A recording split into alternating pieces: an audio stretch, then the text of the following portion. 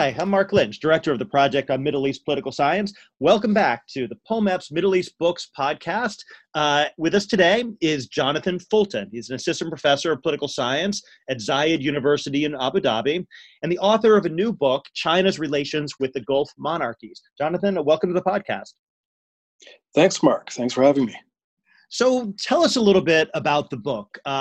What were you trying to accomplish when you wrote it, and what do you think the major contributions of the book are going to be?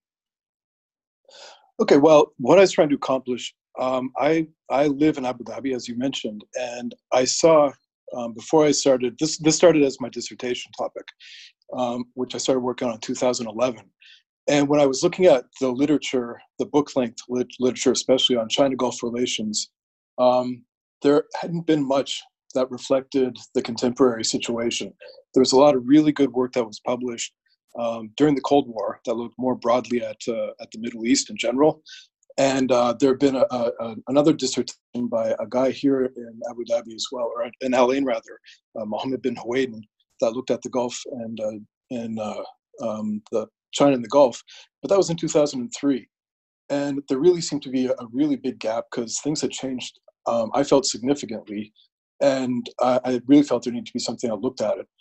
It was interesting because a lot of the narrative about China-Gulf relations seemed to be stuck in this oil for trade narrative, that China is buying a lot of oil and selling a lot of stuff, and that's kind of the extent of the relationship. And from what I was seeing here in Abu Dhabi, there was just so much more going on, and it really felt like there had to be something that looked at it from an IR perspective and gave a fuller picture of the relationships. One of the things which I really like about the book is that it gives what you're talking about, this really new way of thinking about the contemporary situation, but it also goes back into history and kind of tells the story in a way that I think brings a lot of these developments together, especially as China's foreign policy more broadly has evolved along with the security needs and the economic interests of these states in the Gulf. Thanks. I mean, that was, for me, the really interesting thing, because I came to this as an East Asia guy. You know, before I'd come to Abu Dhabi, I'd spent most of my 20s in Taiwan and Korea. And I moved here in 2006. And when I started studying this subject, it was, a really big hole in my knowledge. I didn't really know much about what China had done here. So as I was doing the research, the historical side of it, I thought was fascinating. And from an IR perspective, I thought it was really interesting to chart how these relationships have changed over time, because again, a lot of the big landmark works had been published during the Cold War, and it kind of assumed that bipolarity was the driving feature. That China was responding to its relationship with the Soviets or with the U.S., and the Middle East was just kind of a product of that. And the more I started reading it, the more I realized that there was a lot of other features that were driving change in the relations, and a lot of it was domestic issues within China or domestic issues within the Gulf states, and the perceptions of leaders in both sets of countries. So it was a really interesting historical study. It took a lot of time. It was an incredible amount of reading, which I never thought I was getting myself into, and I probably would never recommend to any PhD student. But it was a really fun journey. Well, so when you look at the three countries, I mean, obviously there's some commonalities, right? China's place in the international system is changing, and I think you do a really, really nice job of showing how China's view of the relative threat posed by the Soviet Union and the United States changes. And so there are things that are happening on the Chinese end. But you also look at these three countries, UAE, Saudi Arabia, and Oman, and you see some really interesting differences between how those relationships evolved. Why don't we talk about each of those in turn? So start with Saudi Arabia. How does the Chinese-Saudi relationship change over time? Right. So for each case study, I kind of had to come up with a framework for looking at them. And there was a book that came out just before I started my dissertation by Christopher Davidson, who I believe is still at Durham. And the book was looking at East Asia Gulf relations, and it had a really catchy title. He always has great titles. It was From Indifference to Interdependence. And that seemed to me, an interesting starting point. How is it that these countries that had really nothing in common or very few shared interests got to this level of interdependence? So that's where I started. I looked at the founding of the PRC in 1949 and charted the relationship from there forward. So with the Saudis, from from 49 until about 1965, and this was the same with each. I found that Davidson's idea of indifference was accurate. There's a lot going on at the international level. They're aligned oppositionally in this bipolar system. That China's with the Soviets, the Gulf states are with the West. They're far away. They have very little to do with each other. China's in the process of state consolidation and getting over this brutal civil war. It's focusing on its borders. It really, there's very little that the Middle East has to offer it. And Saudi is interesting because, again, it knows almost nothing about China. It's not really a very important country. There's very little in the way of shared interests or threats.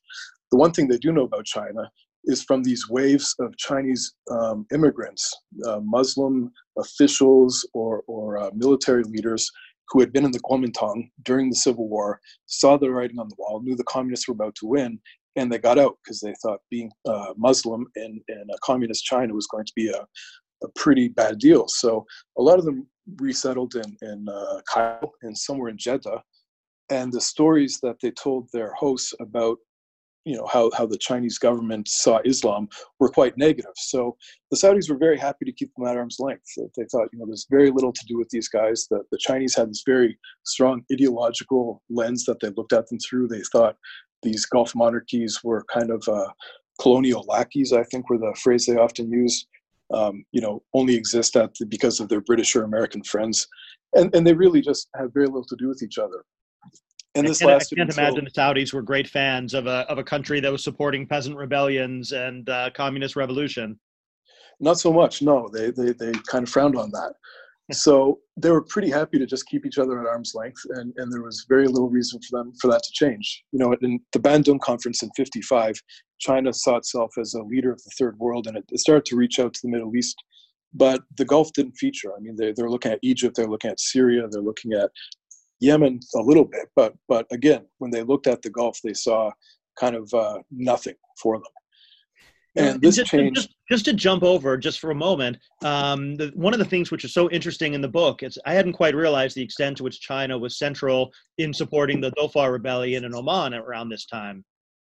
Yeah, and that's what kind of triggered this next stage. And again, I mean, there was the Sino-Soviet split in the early '60s. And that led to this Cultural Revolution, which got China really fired up in this revolutionary foreign policy. And the problem is that they had no diplomatic representation in the Middle East at the time. So they had very little, knowledge or intelligence about what was happening in the region. So when they looked at Oman and they saw this Dhofari rebellion, they interpreted it as this anti-imperialist movement. They thought that, this was a peasant uprising against an unpopular British-controlled monarchy. And they decided to support this. And this obviously would have pretty awful consequences for the state of the relationship. China became the only external material provider for these Dhofari rebels. And this was in the late '60s. They were providing weapons and training, and of course, lots of little red books and ideological training and stuff like this. But they kind of jumped in. They were worried the Soviets might get in ahead of them, so they thought we should get into Oman and become this kind of leader of this vanguard. And the aim, what initially was the Dhofari Liberation Organization, became I've got to see if I've got this right, the People's Front for the Liberation of the Occupied Gulf. Rolls off the tongue, doesn't it? Mm. And it was meant to start in Oman and overturn the Sultan Said, Sultan Qaboos's father, rule him, and then just go straight up to Kuwait and get rid of all the monarchies in the Gulf and replace it with these kind of peasant communist rebel groups. So that didn't sit too well with the Saudis, of course, or the Omanis, or any of the Gulf Arabs. And it really it was a very short period that kind of stopped in the early '70s, but it really led to, especially with the Saudis, a long period of distrust and anger and just the sense that China's underhanded. We can't trust them. So then what changed? How did China learn to stop worrying and love Gulf stability? That's the title of my next book. Thank you. I think what happened, well, obviously in 1971, and this is kind of where the systemic pressures start to kick in, the Sino-Soviet split in the late 60s had gotten to a really dangerous point. We've got these border incursions and the threat of war between the Soviets and the Chinese at the exact moment that America looked pretty weak, because of Vietnam. And China's biggest threat suddenly wasn't the US, suddenly it was the Soviets. And they looked at the Gulf and they thought, it's not a theater of a core interest, but the Soviets have this influence with Iraq, and if they start to spread their influence, the Brits had pulled out of the Gulf, and the U.S. wasn't able to fill that vacuum, and there was a sense in Beijing that maybe the Soviets were going to fill that hole in the Gulf, and they really wanted to keep the Soviets out. They realized that their support of the Darfur rebellion was not gaining traction. I think they kind of realized that was a lost cause.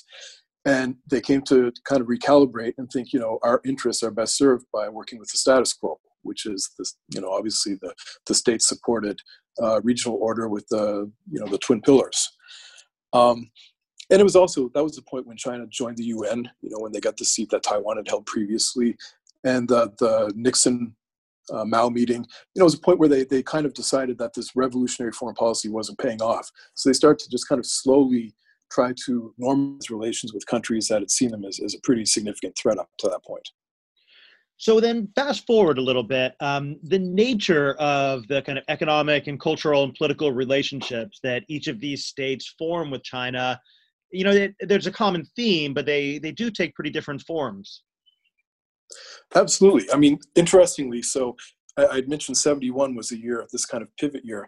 That was the year that Kuwait and Iran both established diplomatic relations with China. So they were kind of at the forefront there.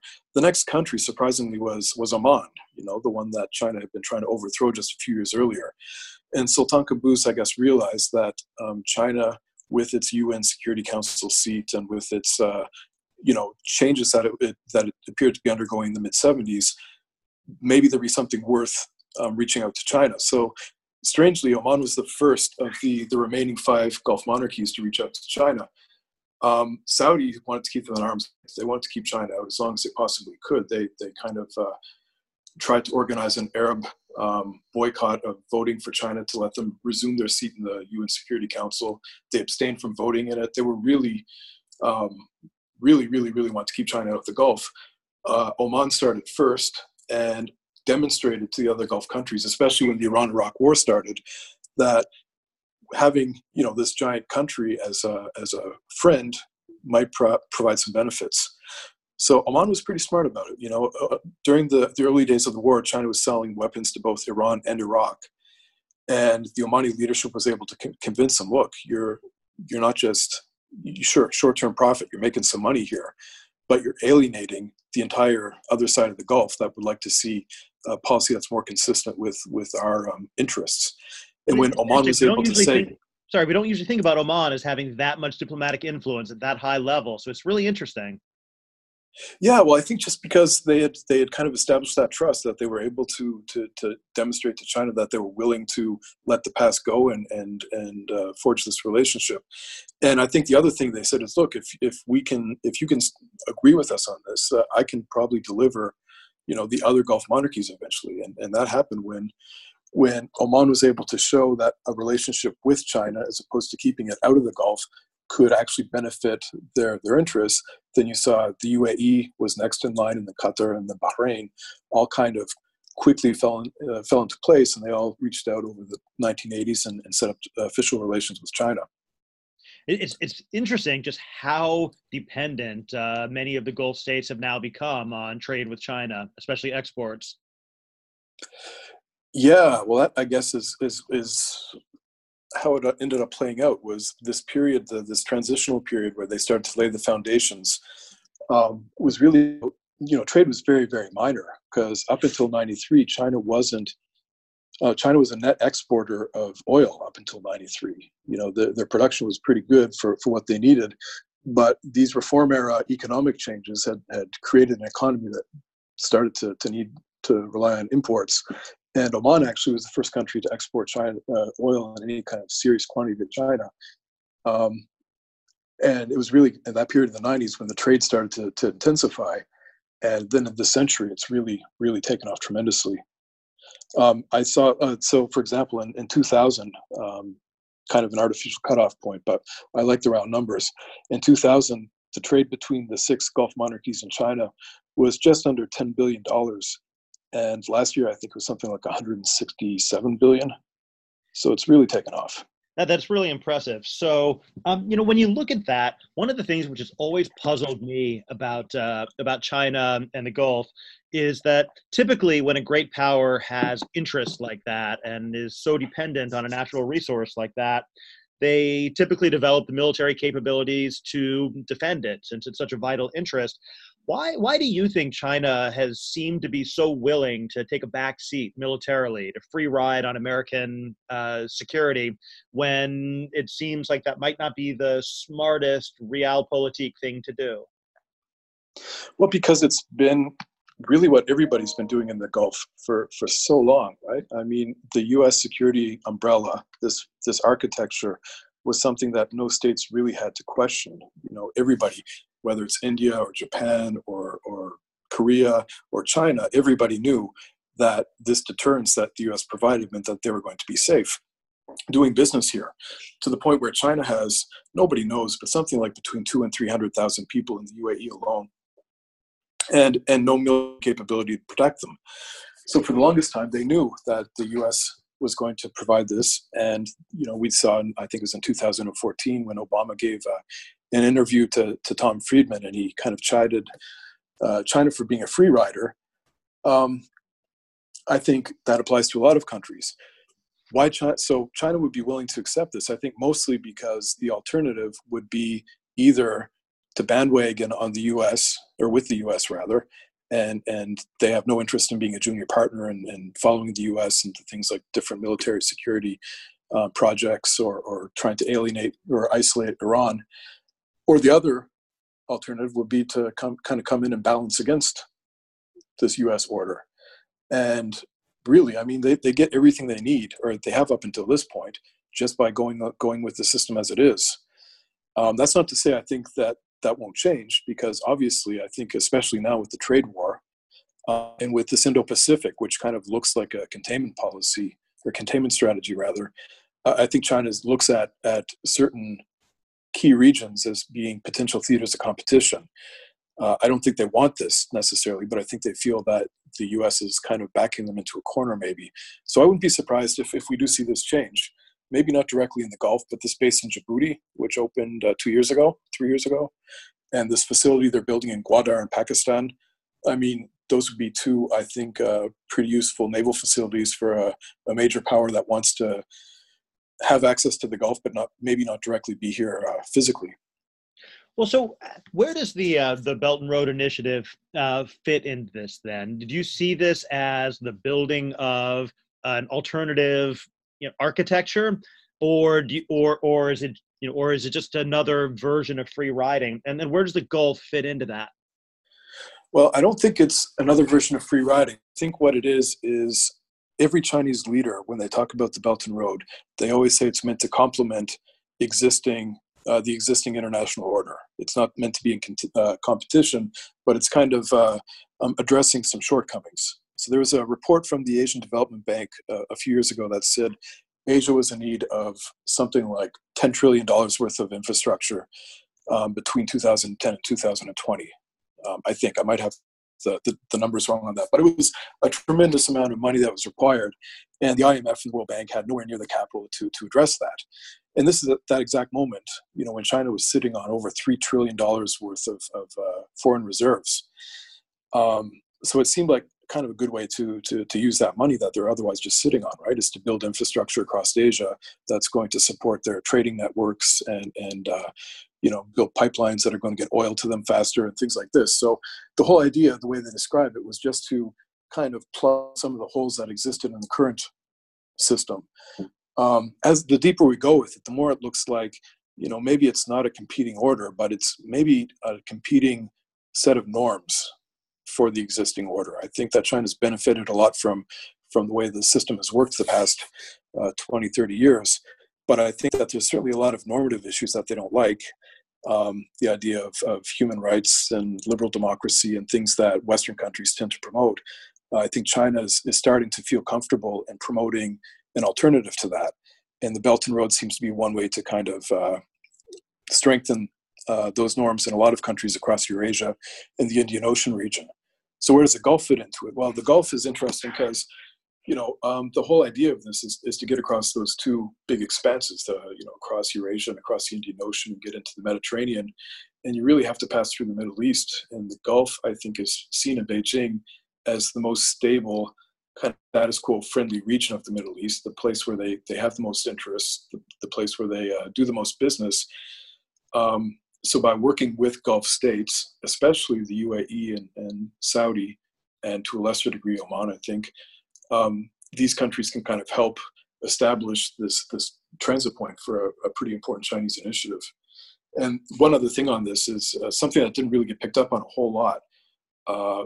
Every 2 years, there's a China Arab States Cooperation Forum. Every 2 years, they have a ministers' meeting. And the last one was held in 2018. There's going to be another one this summer in Jordan, I believe. But the last one was in Beijing. And all the headlines were China announces $23 billion in aid and development and loans and stuff like this. The stuff that didn't get covered, which I think is far more interesting, is kind of the strategic component, where they announced this very clumsily titled project called the Industrial Park Port Interconnection Two-Wing, Two-Wheel Approach, which, again, just rolls off the tongue. But what it is China has been building, we've seen this around the Gulf for the past few years, but they seemed like projects in isolation. They announced something like $11 billion into this small fishing village in Oman called Duqm. And they've been investing a lot more into Abu Dhabi's port, Kizad, which is less than an hour's drive away from Jebel Ali in Dubai. Lots of Chinese money and Chinese firms going into this Abu Dhabi port. They've been investing into a Saudi industrial park in Jazan, and of course the Djibouti port, and Ain Sokhna and Port Said in Egypt. So all these things together, have been looked at in isolation. But when they announced this awkwardly named initiative, it became clear that this was a set of ports and parks that kind of go around the Arabian Peninsula, from the Gulf to the to the Arabian Sea to the Red Sea to the Mediterranean. So this kind of looks like the physical architecture of China's presence in the future in this region. They say it's commercial, but I wouldn't be surprised if in the future it has, maybe a more strategic component to it.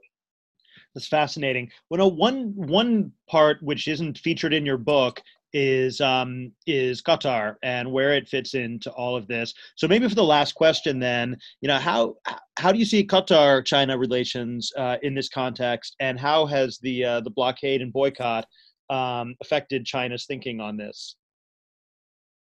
This is really interesting. I'm glad you asked this because the book. The book was published last year, but I'd submitted it in 2018, and we were still trying to see how this is going to play out. So I wasn't able to write about it to the extent I would have liked. But in 2014, China, so one thing before I start, China doesn't do alliances. They do these strategic partnerships. And with Qatar in 2014, they had established this strategic partnership. It's the second high level in their hierarchy.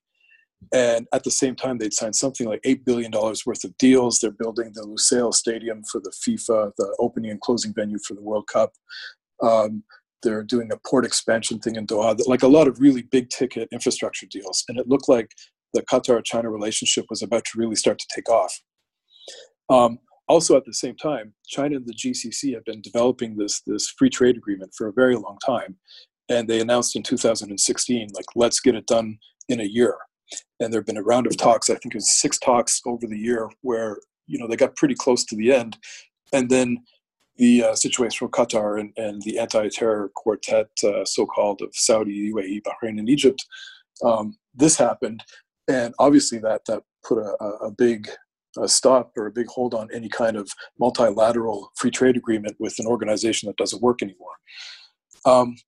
So I think what I expected to see was that China was going to, there's a myth that China's a neutral actor in the Gulf, because they do this partnership with everybody, or in the Middle East in general. They're friends with the Palestinians and the Israelis and the Emiratis and the Qataris and the Saudis and the Iranians. I don't think this is neutrality. I think it's just them hedging their bets. What we saw with Qatar since then is that the UAE, especially, and Saudi have signed a lot of really big deals with China, and Qatar hasn't. Interesting. And in 2018, Xi Jinping came to Abu Dhabi and had a very very highly publicized meeting where they took the China-UAE strategic partnership and elevated it to the highest level of a comprehensive strategic partnership. Now, I know they all sound kind of funny, but what that means is they're going to cooperate on security issues, and China considers you a major regional and international partner. So, the UAE had kind of leapfrogged into this position of prominence in China's Middle East strategy. And shortly after, I mean, it was just, I guess, 5 or 6 months later, the Emir of Qatar went to Beijing. And this was during the Asia Cup. I don't know if you're a soccer fan, but there's this big football tournament here in the Emirates, which Qatar won or Japan lost, depending on who you ask. But the Emir wasn't in Doha to celebrate. He was in Beijing. He had gone on this trip to Japan and Korea and China. And I guess the message he was sending to people is he's taking care of business. But while he was there, the expectation was he was going to get the same deal the Emirates got. And instead, what he got was a joint communique saying, the deal we signed 4 years ago or 5 years ago is working great. Let's keep it up at that level and see what happens later on. So it looked very clearly like China had kind of tipped the scales in the UAE's favor instead of Qatar. And kind of as a postscript to that, I don't think it's a coincidence. A few months after that, Qatar had removed its name from this list of countries that supported China's Xinjiang policy. I believe it's the only Gulf country that did so. So it looks like the relationship's kind of cooled off quite a bit. And I think China has looked at this situation. They realize that partnering with with the UAE and Saudi and their partners gives them access to a lot more other countries and a lot more investment opportunities. And it kind of supports their Belt and Road kind of interconnectivity agenda much more than relations with a country that's outside the status quo like Qatar could. Well, great. Well, thank you so much. We've been speaking with Jonathan Fulton of Zayed University about his new book, China's Relations with the Gulf Monarchies. Thanks for taking the time to talk to us. Thanks so much. Really appreciate it, Mark.